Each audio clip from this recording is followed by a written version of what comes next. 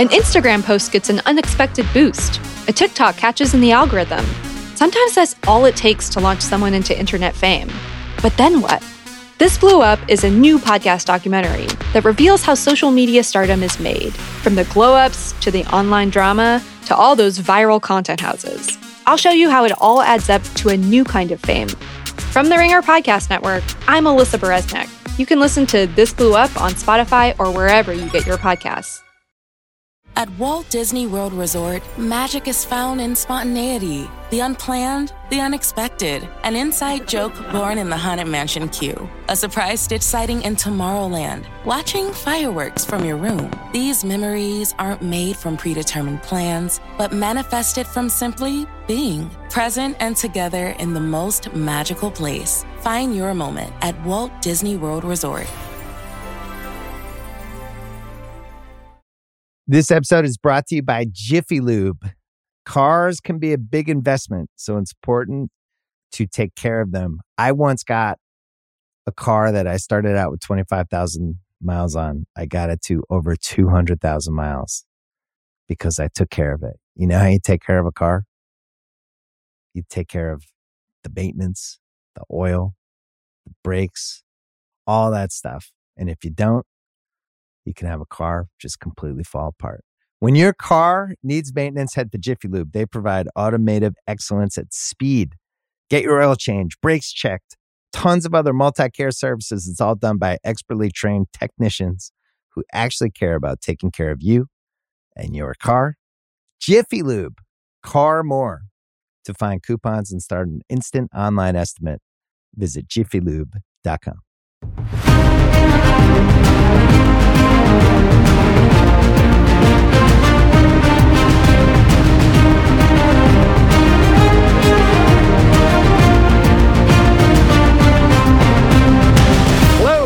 And welcome into the Ringerverse, the Ringer's Nexus podcast feed for all things fandom. I am Ben Lindbergh, a senior editor for The Ringer, and with me today are two treasured colleagues who answered my Superlink invitation to a friendship activity.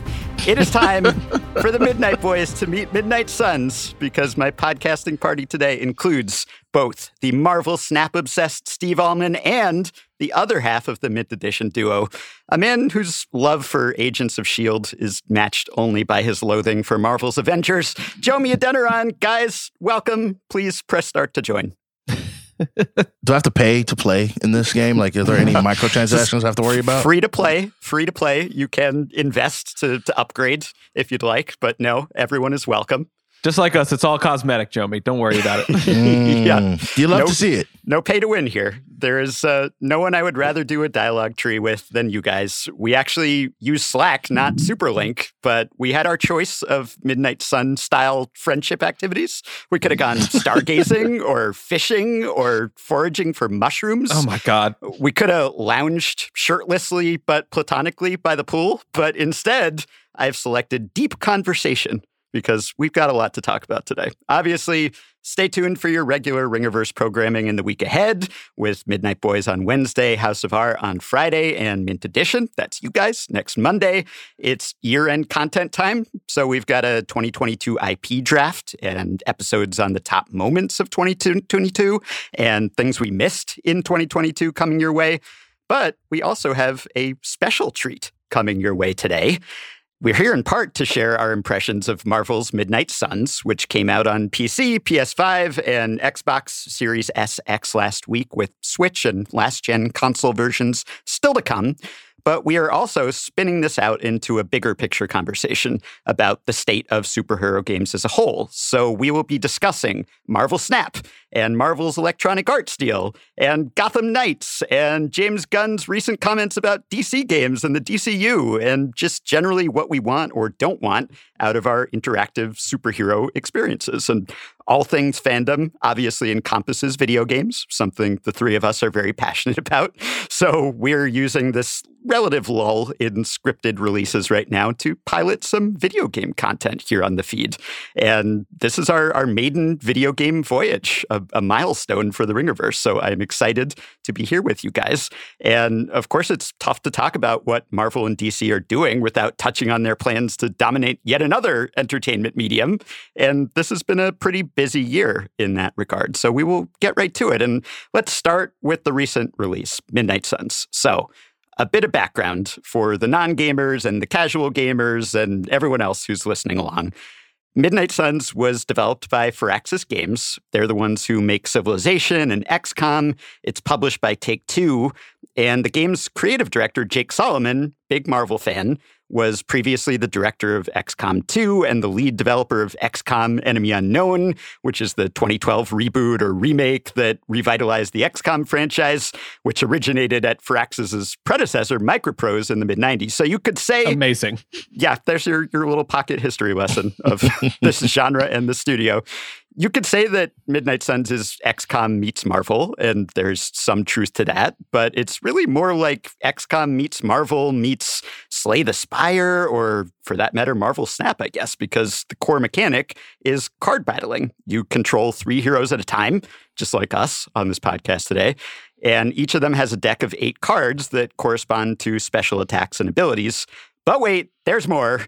It's really like XCOM meets Marvel meets Slay the Spire meets something like Persona or Fire Emblem, because there's a whole load of hanging out and relationship building that happens outside of combat and enhances your combat abilities. So it's a turn-based tactical RPG / non-romantic relationship sim that features the superhero team Midnight Suns and is loosely based on the 1990s comic Rise of the Midnight Suns. That is SONS. Whereas the game is Suns SUNS, not confusing at all. There are 12 playable characters from the comics in the game, including more familiar heroes such as Captain Marvel, Doctor Strange, Spider-Man, Iron Man. There's also a season pass that pulls in a few more characters, including Deadpool and, yes, Morbius. So you can make it Morbin time if you get the DLC. The only time that matters. You play as a new customizable character called the Hunter, a recently resuscitated, centuries-old offspring of Lilith, the mother of demons, not the mother of dragons, the mother of demons, and also the mother of the Hunter, who has major mommy issues because Lilith is both their mother and their murderer and is now trying to take over the world with the help of Hydra. So it's kind of complicated. I think that about covers it. A little bit of therapy, get that right out. Yeah. You know? Yeah. Don't No worry problem. about it. Yeah. So it's difficult to do a Midnight Boys style instant reaction to a 60-hour video game because you have to play it for 60 hours or so to finish it. But we spent our weekends with it. And although there are not enough hours in one weekend for us to have finished it, even though Steve tried, I think.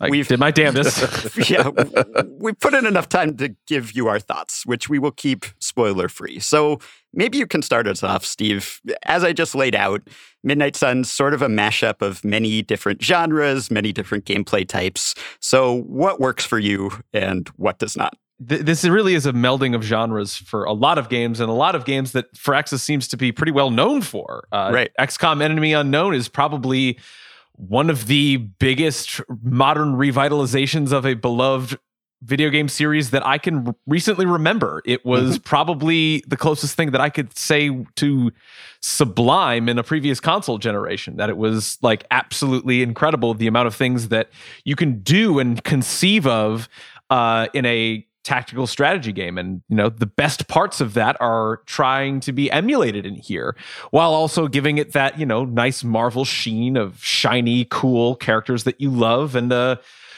beloved, if not completely bonkers, comic book storyline. But hey, it's comics, so we love it anyway.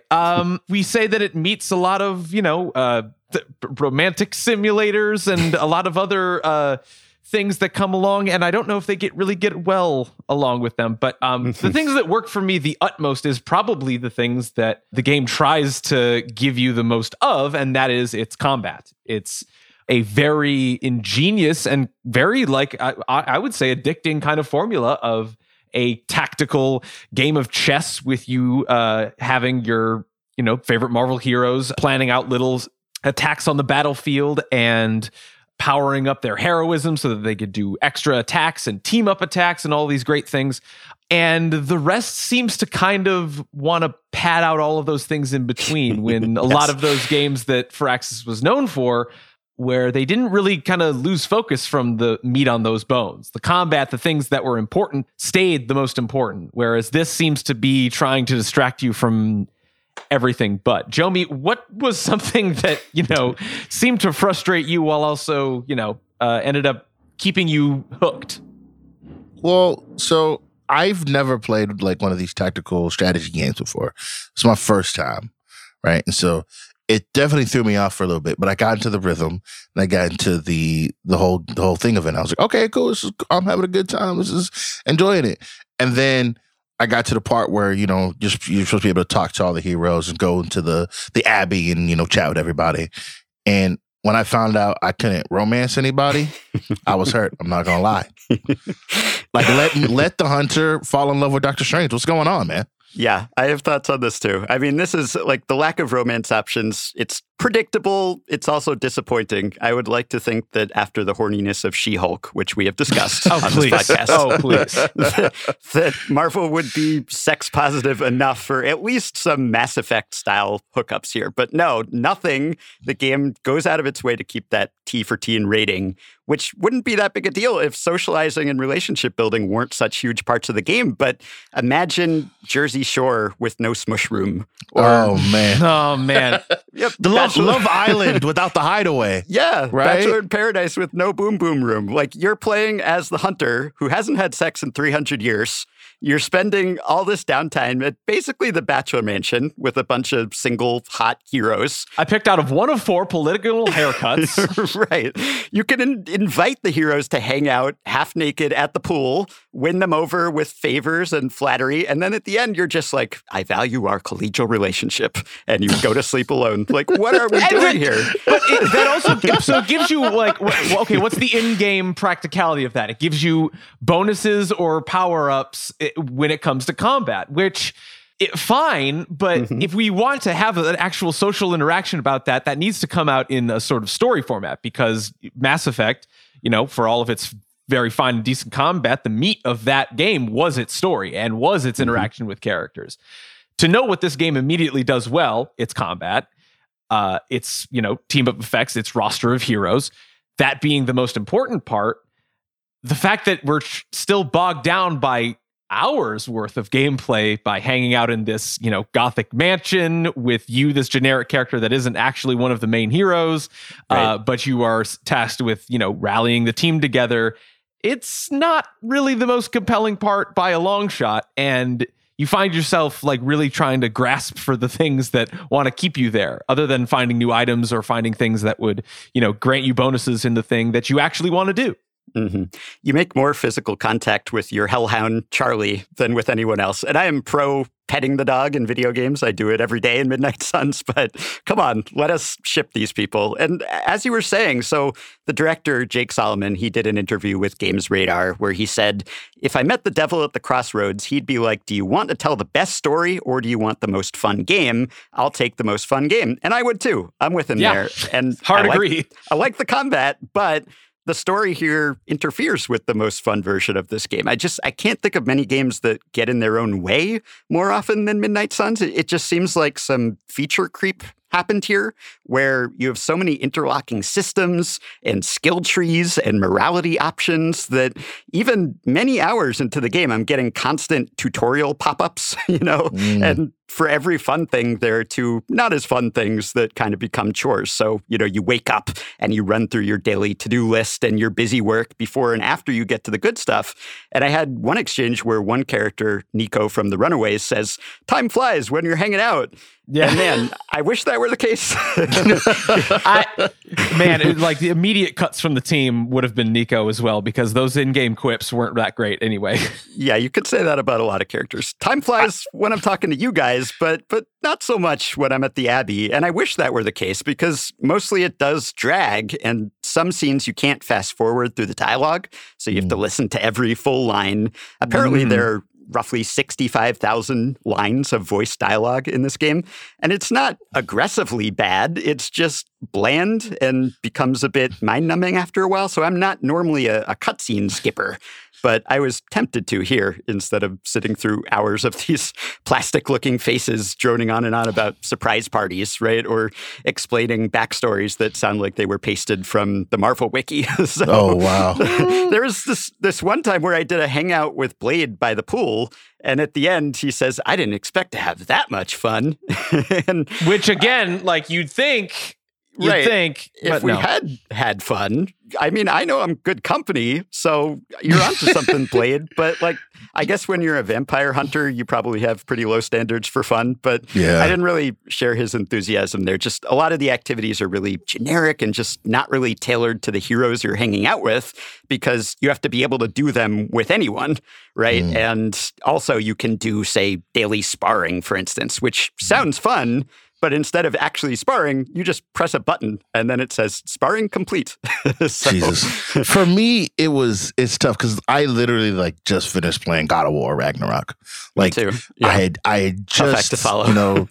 No spoilers, but I just finished the thing. I did the whole thing. I'm like, man, I listened to every single bit that Mimir had, every single, line, Atreus, Angrboda. Like if anybody was talking, I was listening so intently, right? I wanted to soak up everything in this world. And I show up to Midnight Suns. I'm like, yeah, man, I can do the same thing for this game. And about like a couple hours in, I was like, I don't know, man. We got to get through this, man. Most XCOM games are in the 20 to 30 hour range and more focused on the combat. And it feels like they tacked on a lot to make this at least twice as big. And they really leaned into the scripted character stuff that XCOM has dabbled in recently and not super successfully, I think, after historically just leaning on these randomly generated characters that you would come to care about by basically just supplying their personalities yourself and getting sad when they got killed because their deaths were permanent. So there's a very good game somewhere in here that I really enjoy at times, but it's buried beneath so much other stuff that I have little desire to do. So very challenging. It is. Yeah. So Jomi, I mean, you've lived through the lows of Avengers, but you've also 100%ed Spider-Man and Miles Morales and Guardians of the Galaxy. So you've seen the worst, you've seen the best. Where on that spectrum does Midnight Suns sit for you? So, I mean, if we're talking about like just a pure ranking, we're not touching Marvel's Avengers. Let me just be very clear. I don't want to go there. I know it's a sensitive for you. I can talk about it a little bit, right? So in 2017, they had like the little trailer announcement, and it was the greatest thing I'd ever seen in my life. And I was like, I want this game. When's this game coming out? Da da da da da. They do nothing at E3 for years, right? We spend years wondering, what was that Avengers game coming out? Da da da. And then like 2-3 years later, we finally get like, oh, Marvel's Avengers. And they do the trailer like, this is the greatest thing I've ever seen. I can't wait. I'm locked in. I'm day one. Da da da. People start playing the demo. They're like, this game ain't really it. I'm like, nah, we'll give it a shot, man. I have faith. It was, imagine like the first bit of Destiny, but way, way worse. Just awful. It's always a good sign when in the lead up to the release of a game, months ahead of it, you still don't really know what you do. It gave me some very like early, okay, No Man's Sky, what do you actually do in this game? Rather than like, okay, but it's the Avengers.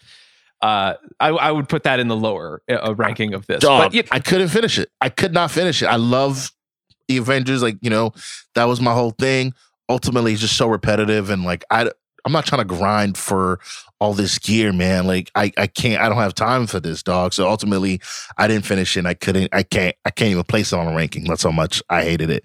Now, if we're talking about, Guardians of the Galaxy, Miles Morales, Spider-Man, and Midnight Suns, honestly, I had to put Midnight Suns at 4, right? I'm not, quite through with it, but so far, part of it is Spider-Man games are like, hey, we got to talk about those as like legitimately special offerings. And this game, especially Guardians of the Galaxy, has just a bit more life to it, a bit more like, color is like, just like a generic thing, but like I feel so much a lot more alive when I'm in the Guardians of the Galaxy universe with Groot and Drax and Gamora. I'm like, yo, I love these characters. I want to spend more time with them. They're so like, you know, they're so thoroughly built. Whereas in Midnight Suns, you know, I get, you know, hey, Blade is supposed to be a little bit, you know, wooden, but man, like it's like I'm talking to, you know, an actual board sometimes. You know what I'm Groot is saying? less wooden than Blade in this game. That's what I'm saying, right? Like I think they do Doctor Strange pretty well. So I was like, I want to get to know this Doctor Strange. He out here using all the big words, you know, he's always talking, da da da. I'm like, okay, cool. Like I kind of see what they're going for, but at the end of the day, it just doesn't seem all well, you know, fully lived through. Guardians is third. You know, I had so much fun playing that game. I didn't know what I was getting into. Again, my heart had been broken by Marvel's Avengers. So when Square Enix was like, hey, we're doing another Marvel game, I was like, I don't know, man. I don't know. Can I trust you? You know, if Young Metro don't trust you, you feel me? Ultimately, my expectations were blown out of the water. I played it through twice just to finish it. It was so good. And then Miles Morales is second only because, you know, it's shorter. I love the story there, but man, that first Spider-Man game. Let me tell y'all something, man. I get on here and I call a lot of things special. I call a lot of things cinema. That game changed my life. I'm not even. I was waiting for cinema. TM. I mean, listen, it is cinema, but that game, man, it's so much fun. I mean, like ask anybody who played. The swinging, the combat, the story. There was nothing in that game aside from maybe the Miles and MJ missions that don't want you to have fun in that game. It's just incredible. I would encourage everybody under the sound of my voice, if you don't have a PS5 or you know you're like it's on PC now. If you got a PC, go buy it. Go buy a PS5 and play it. I'm serious. It's that good. Go buy a PS4 and play it. All right, it's that great. It's one of the best games I've played in a long, long time. Yeah, there's a little too much cinema in Midnight Suns, possibly. But if we could kind of certainly is a lot. Give our verdicts just based on what we've seen so far quickly here. I mean, for me, there's one exchange where someone's asking me as the hunter for help planning a get-together, and one of the dialogue options it gave me was, not sure it's worth my time, which is sort of how I felt about that whole half of the game. And really, there is a lot to like here. So the complete package may still be worth your while. I mean, if you're looking at it from a return on investment standpoint, you're getting good value for about $1 per hour here, right? And despite my critiques, I was still finding it fairly tough to put down because I'd get through the story stuff as quickly as possible. And then I'd think, okay, maybe one more in-game day and one more mission. And then next thing I knew, another hour had gone by. So it's entertaining in a low-stakes way if you can get over the cognitive dissonance of this story where the world is in imminent danger, but you still have tons of time to just go bird watching or watch movies or have a picnic or play cards. So work hard, play hard, baby. Which is fun. Come on now. We've had so many games in our lifetime. Like the entire premise of Mass Effect 3 makes no sense because the fact that if the universe is about to die, why are you stuck romancing some alien lady? But a lot of these other games, they're supposed to really know what they're innovating on. Like Jomi mentions Guardians of the Galaxy and Spider-Man and all of these things. They have a direct purpose and they have a direct line of influence that you can take and that they iterate on pretty well. This is just okay, we have the team that does the great XCOM combat, and that's they could do that really well. They don't have as much verticality as we would like to see. Maybe not as much design elements as is, but it's got all of our great characters, this cool card-based system.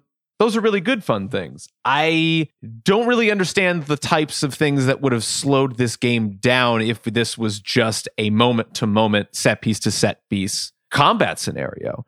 If we were to take it from an original XCOM perspective, if this was a base builder on the side, if this was somebody to just okay, you talk with Reed Richards and he's your tech department and he'll upgrade your base and Blade is going to work on your weapons and all these things. Those were the things that immediately come to mind when I think of that team. Outside of that, that's a pretty low ranking on the, elite Marvel crop that we've had so far outside of the Avengers, and it's left a little disappointing. Yeah, it's an ambitious but sort of overstuffed game, and if it gets a sequel, I would actually like it to be shorter and much more stripped down to focus on its strengths, because there really is a compelling core there, and I do want to give that some flowers, even while we're pointing out some of the problems with everything else that surrounds it. But I mean, the story's ambitious and it's a lot, but I think that's a great thing. Like for me, like I was enjoying, I would love to watch the cutscenes of everything that happens. You know what I mean? Like it seems like there's a lot of characters, but I found that interesting. The thing that got me was I got to go back to the crib now, and I got to go socialize to up my stats. When the best part of my day was being Ghost Rider, and I kicked a giant crate into a bad guy, and then they landed into Captain Marvel's big super punch. That's great. Yeah, awesome. We love doing that. That's like one of the best things I've ever seen. But then it's constantly bogged down by those things that are either distracting, not nearly as exciting, or compelling, and it honestly feels like you just need to, again, like add to that playtime, add to the value proposition of making this a $60, $70 game plus a season pass. A lot of the conversation around games are getting more expensive. This is another big iteration on a console generation. This is a $60, $70 game, depending on what console you get it on. The time spent is maybe $60, $70 worth, but how much of that time are you enjoying it? Quality time. Yeah. It's tough. Yeah. Right. All right. Well, before we get too bogged down in dialogue, let's pull back a bit and we'll talk a little bit about how Midnight Suns fits into the larger superhero games landscape. So this game was originally slated for release in March, but like every game, it got delayed. And I think it kind of has unfortunate timing, because a lot of people in the target market for Midnight Suns have been buried in Marvel Snap, which is another card-based superhero game that came out in mid-October and has established itself pretty quickly as one of the biggest and the best mobile games of the year. So I'm not normally a big card game guy, and I'm also not much of a mobile gamer, but Snap is really good.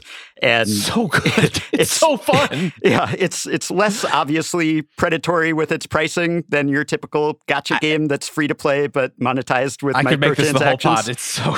Yeah, I mean, they rope you in, and obviously they hope you'll spend some money, and some people will, but you can have a good time with it without doing that. And the card aspect is similar to Midnight Suns, but it's totally different in that it's not story-based, and it's designed to be picked up and played in short bursts. So, Steve, you've spent the most time with Snap of us, and possibly of anyone in the world.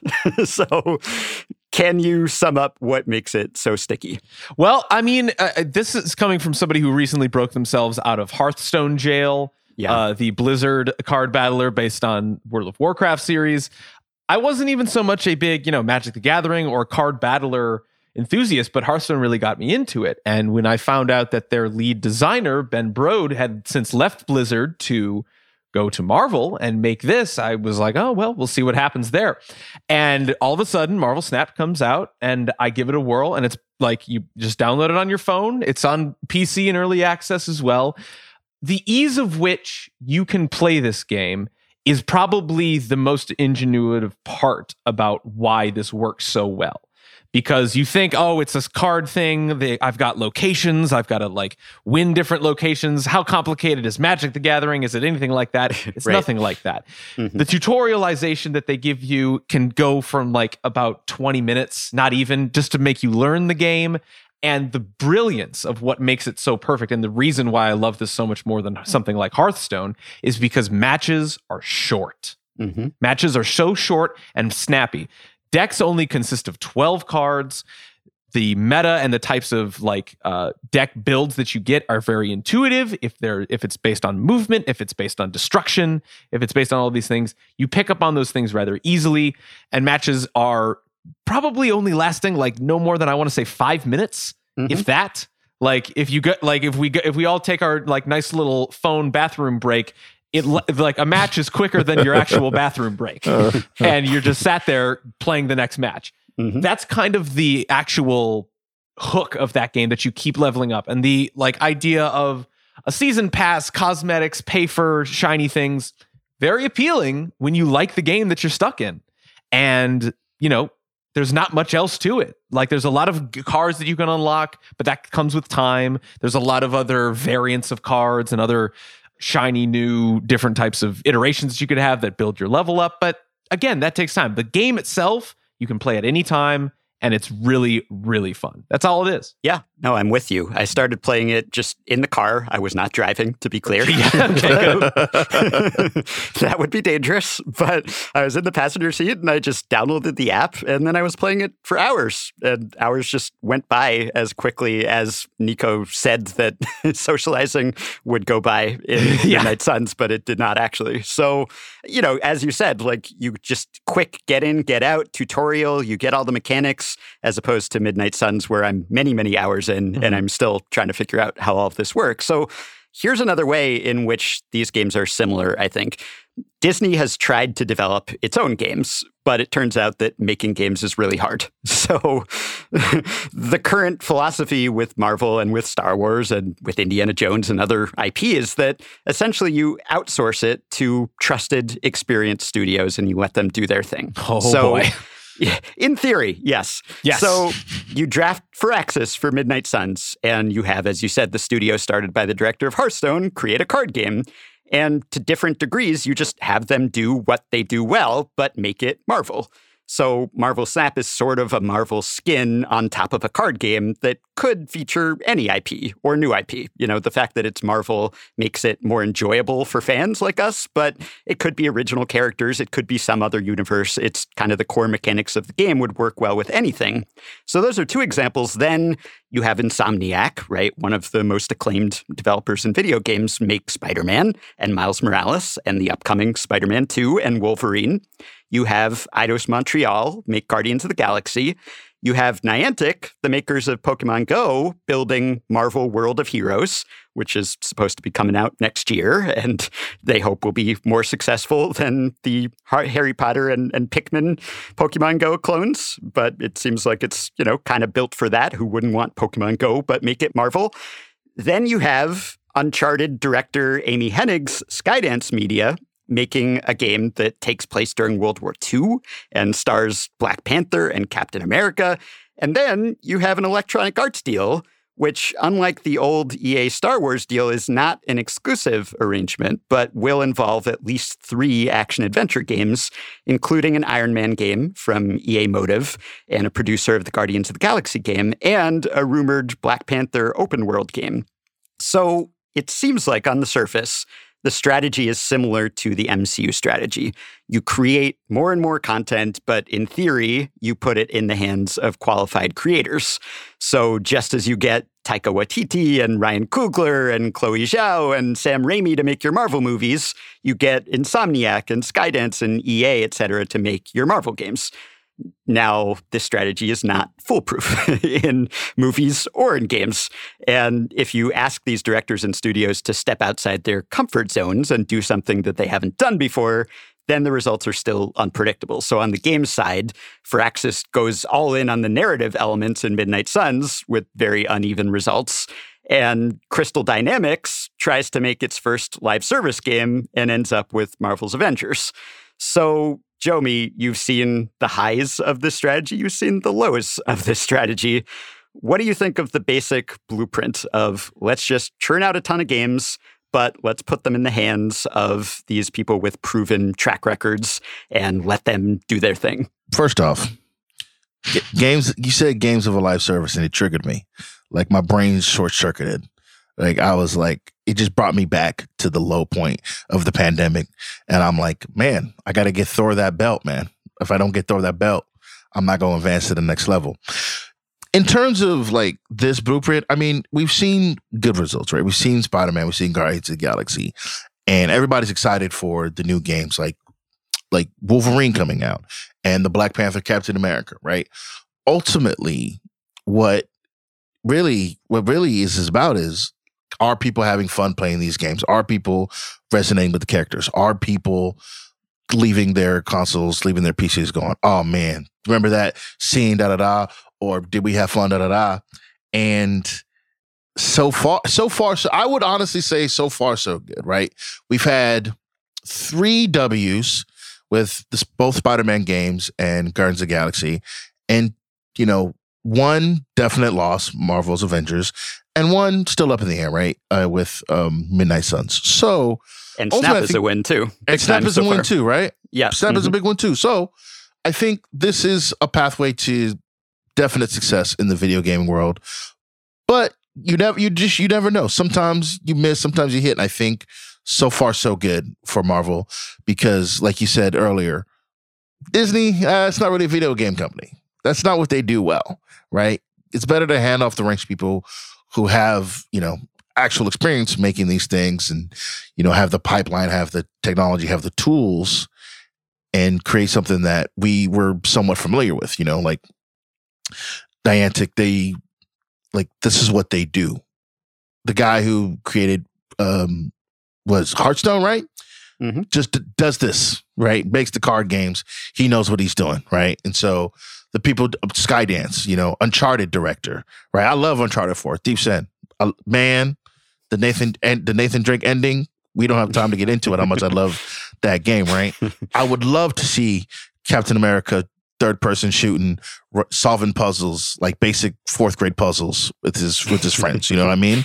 So I think, yeah, like I said, there's so much success to be had. Ultimately, just comes down to them executing it well. So let's talk about DC for a minute, because you could argue that the best superhero movies ever are the Dark Knight trilogy. You could also argue that the best superhero games ever are the Arkham trilogy. Talk to him, Ben. Talk to him. Rocksteady Studios. But as is the case with movies and TV, DC these days seems to have fewer titles in the pipeline compared to Marvel, and maybe less of a cohesive strategy than Marvel would be one charitable way to put it. So what we've seen this year, Multiversus came out in July, and it's not a straight-up superhero game. It is the Warner Brothers / Super Smash Brothers mashup we didn't know we needed. So finally, we could pit Bugs Bunny against Batman and have them both lose to Velma. Or so Arya that was a good time. Stark? Yeah, sure.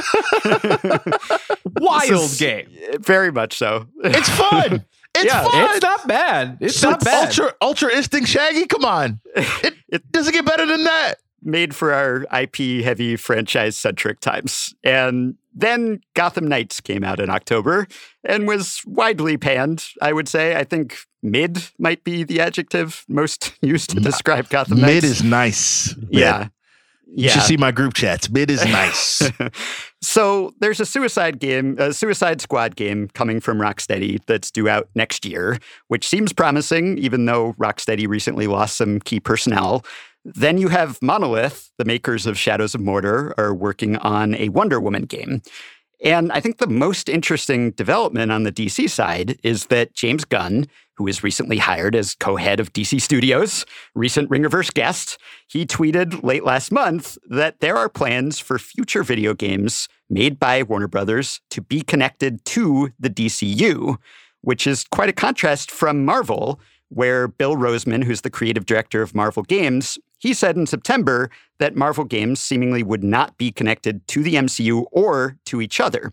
So here's his quote: "We want to give everyone the freedom to tell their story. We don't want to say you can't blow up the moon because this game is over here by another studio that needs the moon. We want to give everyone the freedom and the clear lane to tell their story." So ultimately, the appeal of these games is going to come down to gameplay. But which storytelling approach do you guys prefer in the abstract? Steve, would you want Marvel games to tie into the MCU or to form their own Marvel interactive universe, or are you fine with them being out on their own? Each game does its own thing on its own island.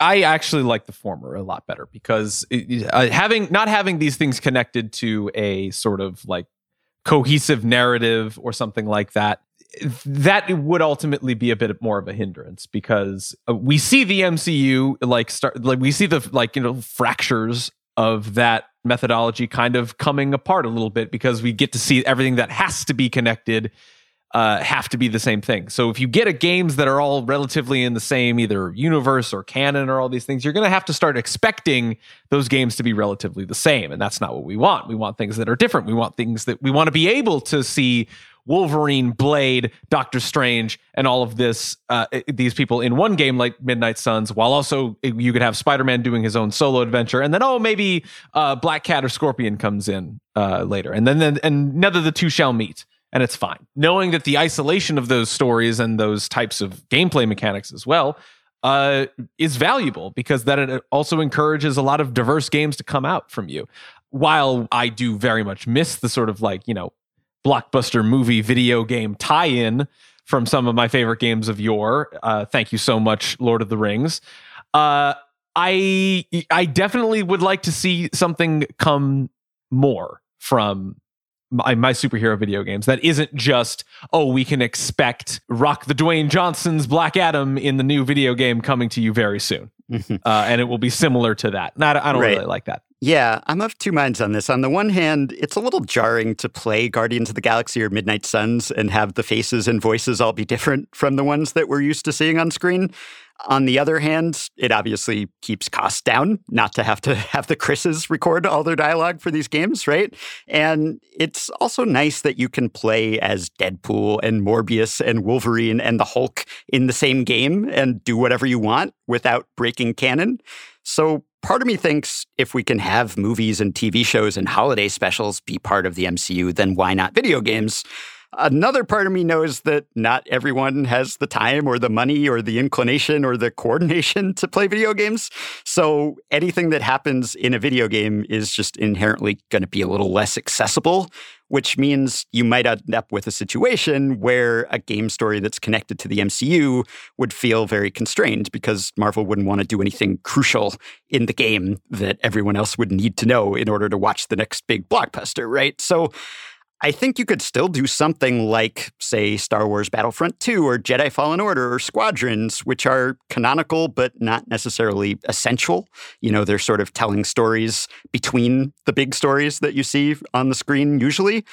You wouldn't want to end up with a Matrix-style transmedia storytelling situation where you're telling a story across all these different formats and Morpheus canonically dies in the Matrix Online and nobody knows about it. It's incredible what the Matrix Online did for the Matrix canon. Goodness. Right. So as gamers, I feel like, okay, I'd be into that. Like, we will be served by that. We will know what's going on, but everyone else will not necessarily. And they'll be like, where is that character that I knew and loved? Oh, they died in this video game I never played. So I guess I'd like a little bit of both. I wouldn't mind seeing some games be part of the MCU, so I'm interested to see what DC does.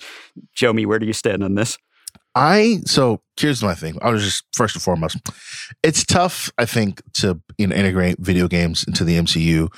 If y'all listen to the Midnight Boys, my take on the TV shows is that, of course I'm not saying they're not canon or anything like that, but if you don't watch them, you'll be all right, And so if you also have to add video games to that, I think it'd be interesting to be like, oh man, where did that information come from? People are like, well, you had to play Marvel Superheroes 19 to see where so-and-so came in. Hour 58 of Midnight Suns. Yeah, not to mention a multiple hour time investment rather than a 2.5 hour movie investment. Exactly, right? Mm-hmm. But I think there's room. And fellas, let me put you onto something. Let me see what you guys think. A Marvel video game universe, right? Where all the games are connected. It's interesting because the guy who plays Spider-Man in the original Spider-Man game from 2018, Yuri Lowenthal, he also voices, him in Midnight Suns, right? I'm sure just hey, Brad, come down to the booth. We need you for another 300 hours of dialogue. And he was like, I'll take the check, no problem. But these things happen all the time. It'd be interesting to see, cool, oh, yeah, he was in this game, track their progress through multiple releases. And, he's already in, the Spider-Man from the game in 2018 was in Spider-Geddon, the comic series, right? These things happen. These characters already exist outside of their own games. Why not continue to make games and throw a little, Wolverine in there. Ooh, throw a little Doctor Strange in there. Woo. And have them just come around, mix around. That would be fun. I think we'd all be interested in that. No? I would. It sounds like they're not going to do that. And I guess they might stick with this franchise, might have continuity with itself, but not with other franchises. And it's just the idea that they don't want to have to coordinate this, right? And they don't want to have to limit what this one game can do because of what this other game is doing. They want everyone to have free reign, essentially. Just use the whole universe, go in whatever direction you want. It won't have any consequences or long-term ramifications. But I'm with you. I mean, if they did that well, I would be into it. So if that's what DC does, or if DC blends it with what they're doing on TV or in the movies, I mean, there's a lot of work to be done in DC just in general, but that is one aspect that they could use to sort of separate themselves from Marvel in maybe an intriguing way. So they don't always have their house in order, but I like the game plan, at least in theory. Hey, we're trying. I mean, the thing with DC is they've always been very like, hey, man, we've got 30 different dimensions. There are 9 different Supermen, 1,600 different Batmen, right? Like the whole thing is open. So it lends itself way more easily to being like, oh, that's World 1 Flash and World 2 Flash is on the CW and World 3 Flash is the one in the film, right? Like we'd be like, oh, cool. We got you, DC, because we've been, not, I want to say like indoctrinated, but this is something that's been in their lexicon, been in their content for such a long time. Whereas Marvel is just now opening up the multiverse, right? And it's not an exact one-to-one likeness comparison.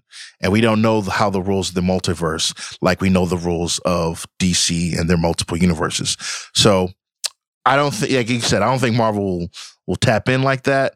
But we know what DC is about. So DC has a lot more leeway to, play around in this sandbox than I think Marvel does. Yeah. And in the multiverse era, I mean, almost anything goes, narratively speaking. So maybe we're focusing too much on whether this is canonical or not, because in the long run, does it actually make a difference? I think it's nice in the short term that all these characters who've been siloed off because of various contractual arrangements. And so we all wonder, when is this guy or when is this character going to be in the MCU? And we want these characters to be on the screen together. You can get that in Midnight Suns, for instance, and then you might decide it's actually more than you wanted, but still, at least you can see them.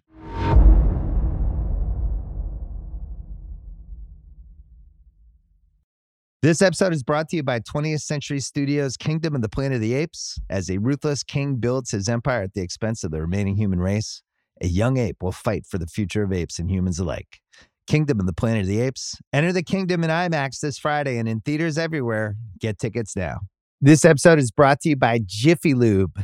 Cars can be a big investment, so it's important to take care of them. I once got a car that I started out with 25,000 miles on. I got it to over 200,000 miles because I took care of it. You know how you take care of a car? You take care of the maintenance, the oil, the brakes, all that stuff. And if you don't, you can have a car just completely fall apart. When your car needs maintenance, head to Jiffy Lube. They provide automotive excellence at speed. Get your oil change, brakes checked, tons of other multi-care services. It's all done by expertly trained technicians who actually care about taking care of you and your car. Jiffy Lube, car more. To find coupons and start an instant online estimate, visit jiffylube.com. This episode is brought to you by Cars.com. When you add your car to your garage on Cars.com, you'll unlock access to real-time insights into how much your car is worth. Plus, view its historical and projected value to decide when to sell. So when the time is right, you can secure an instant offer from a local dealership or sell it yourself on Cars.com. Start tracking your car's value with your garage on Cars.com. Last topic. What do we want out of superhero games? What makes a good one? What haven't we seen that we would want to? We've talked about Snap. We've talked about Midnight Sun, some of the things we liked about those, didn't like about those. We've talked about the big Marvel successes and Rocksteady successes of the past.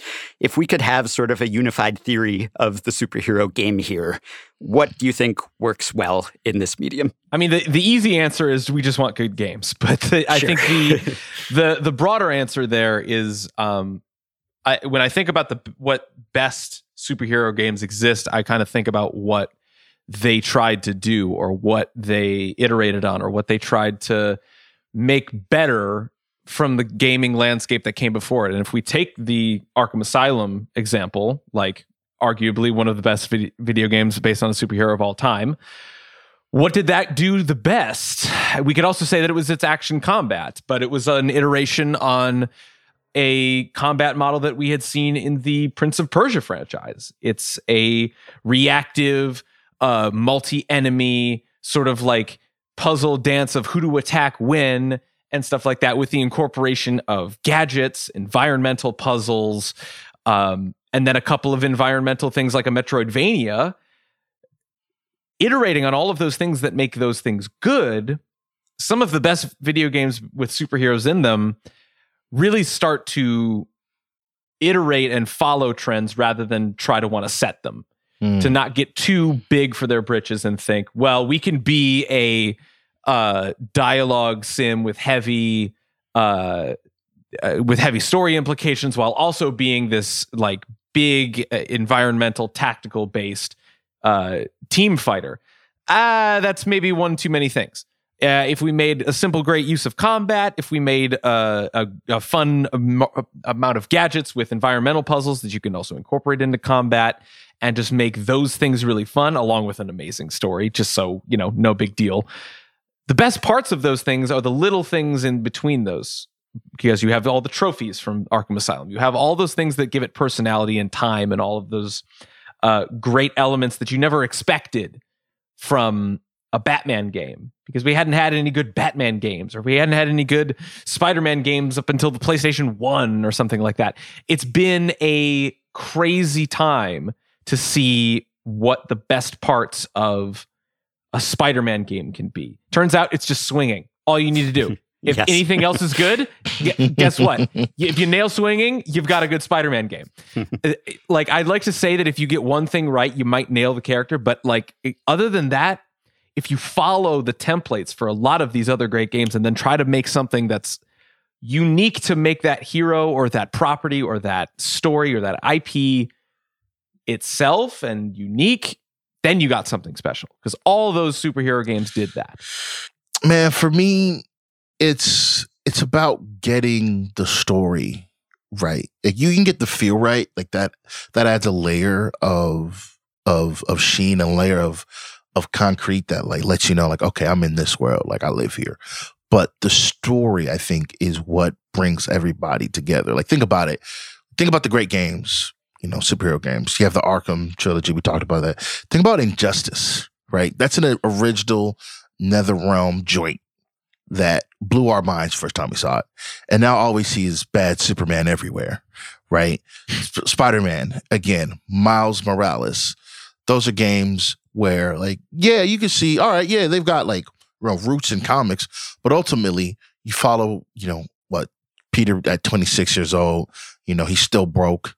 He's still, trying to get with Mary Jane, you know what I'm saying? Still like living like you would imagine Spider-Man would, Miles Morales, you're a guy literally learning how to use his powers, right?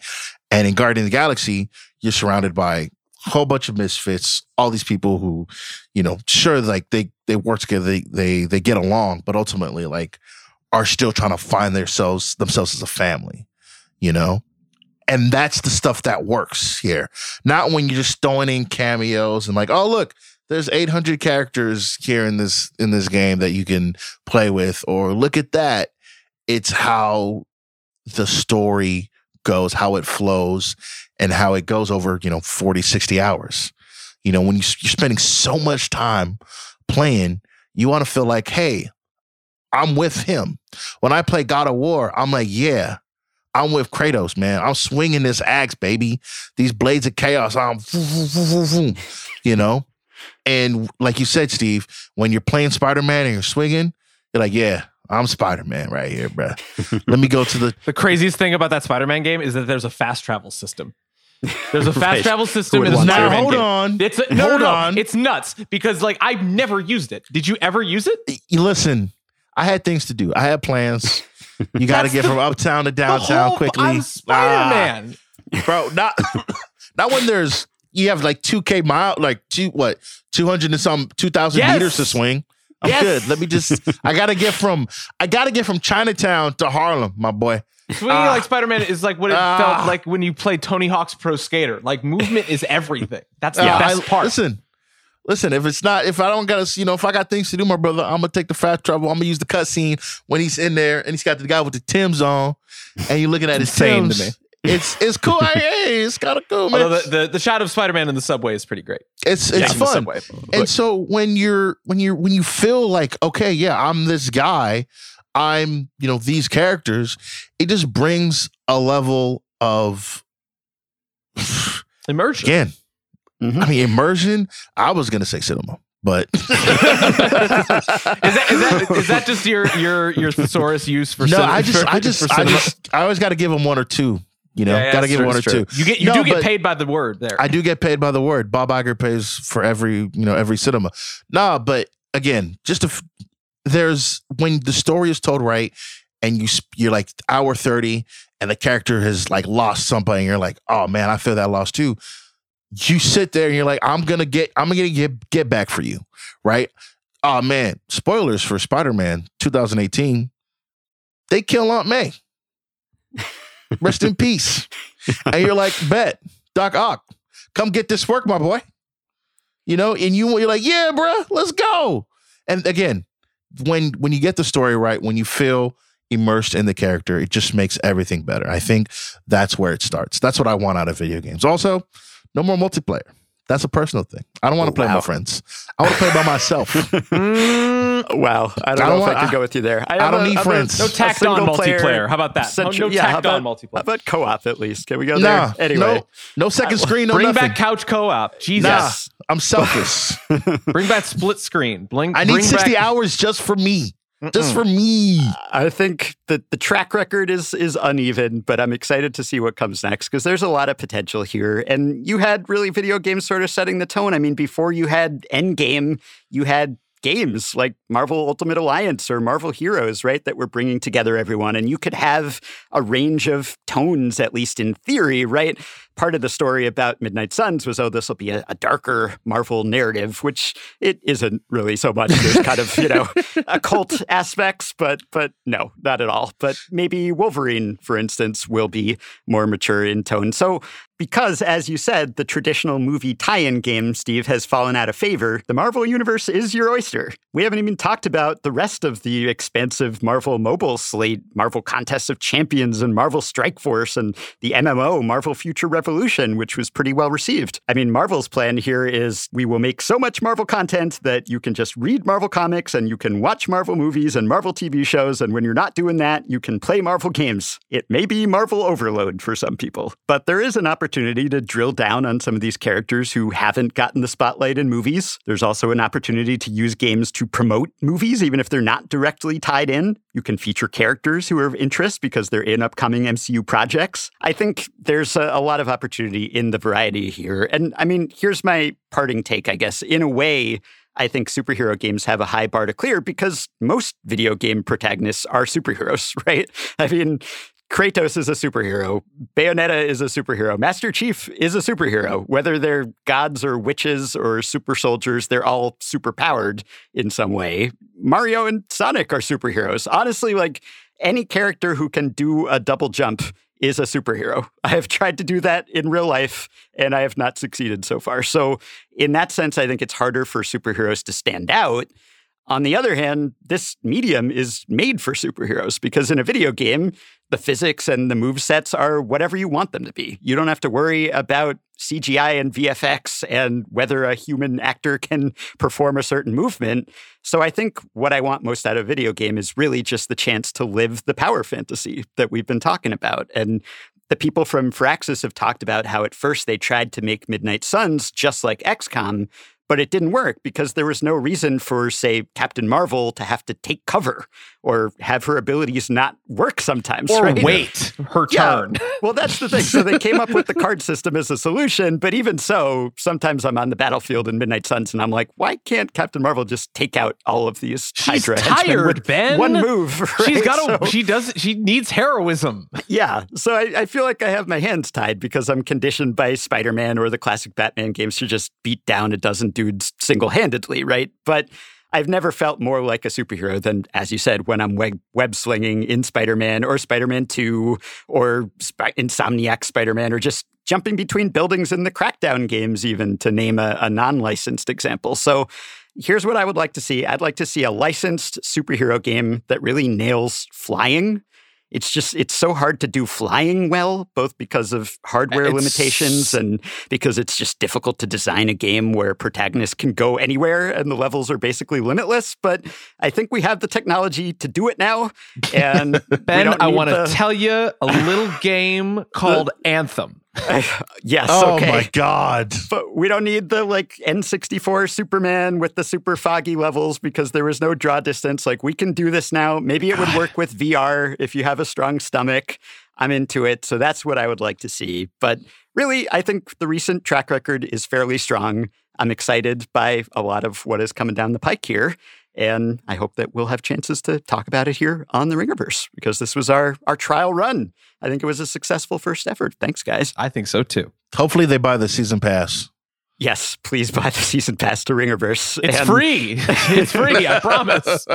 As Midnight Suns would say, hangout complete. Our team friendship has leveled up. We have unlocked some combo cards. Now it is time for us to go back to our separate beds in separate rooms to rest and restore our stats. So thanks very much for the team up today. Always happy to have you guys in my party, and I will see you on the Super Link. Thanks, Steve. Thanks, Jomi. Thanks also to Steve for doing double duty and producing this episode. Thanks to Senior Podcast Manager Arjuna Ramgopal for putting us together today. And thanks to our listeners for supporting gaming coverage in the Ringerverse. Check your feeds for Midnight Boys, House of R, and Myth Edition in the days to come. And also some more video game podcast content. We've got a Games of the Year pod headed your way late next week. So this is not game over. Just hit continue, put us in sleep mode, and we will be back with more DLC soon.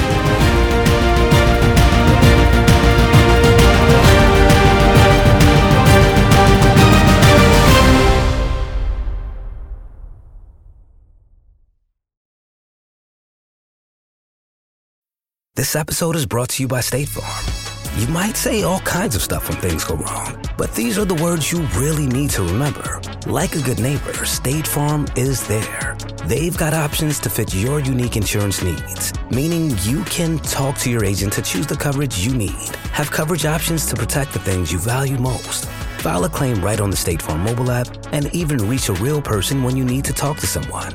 Like a good neighbor, State Farm is there.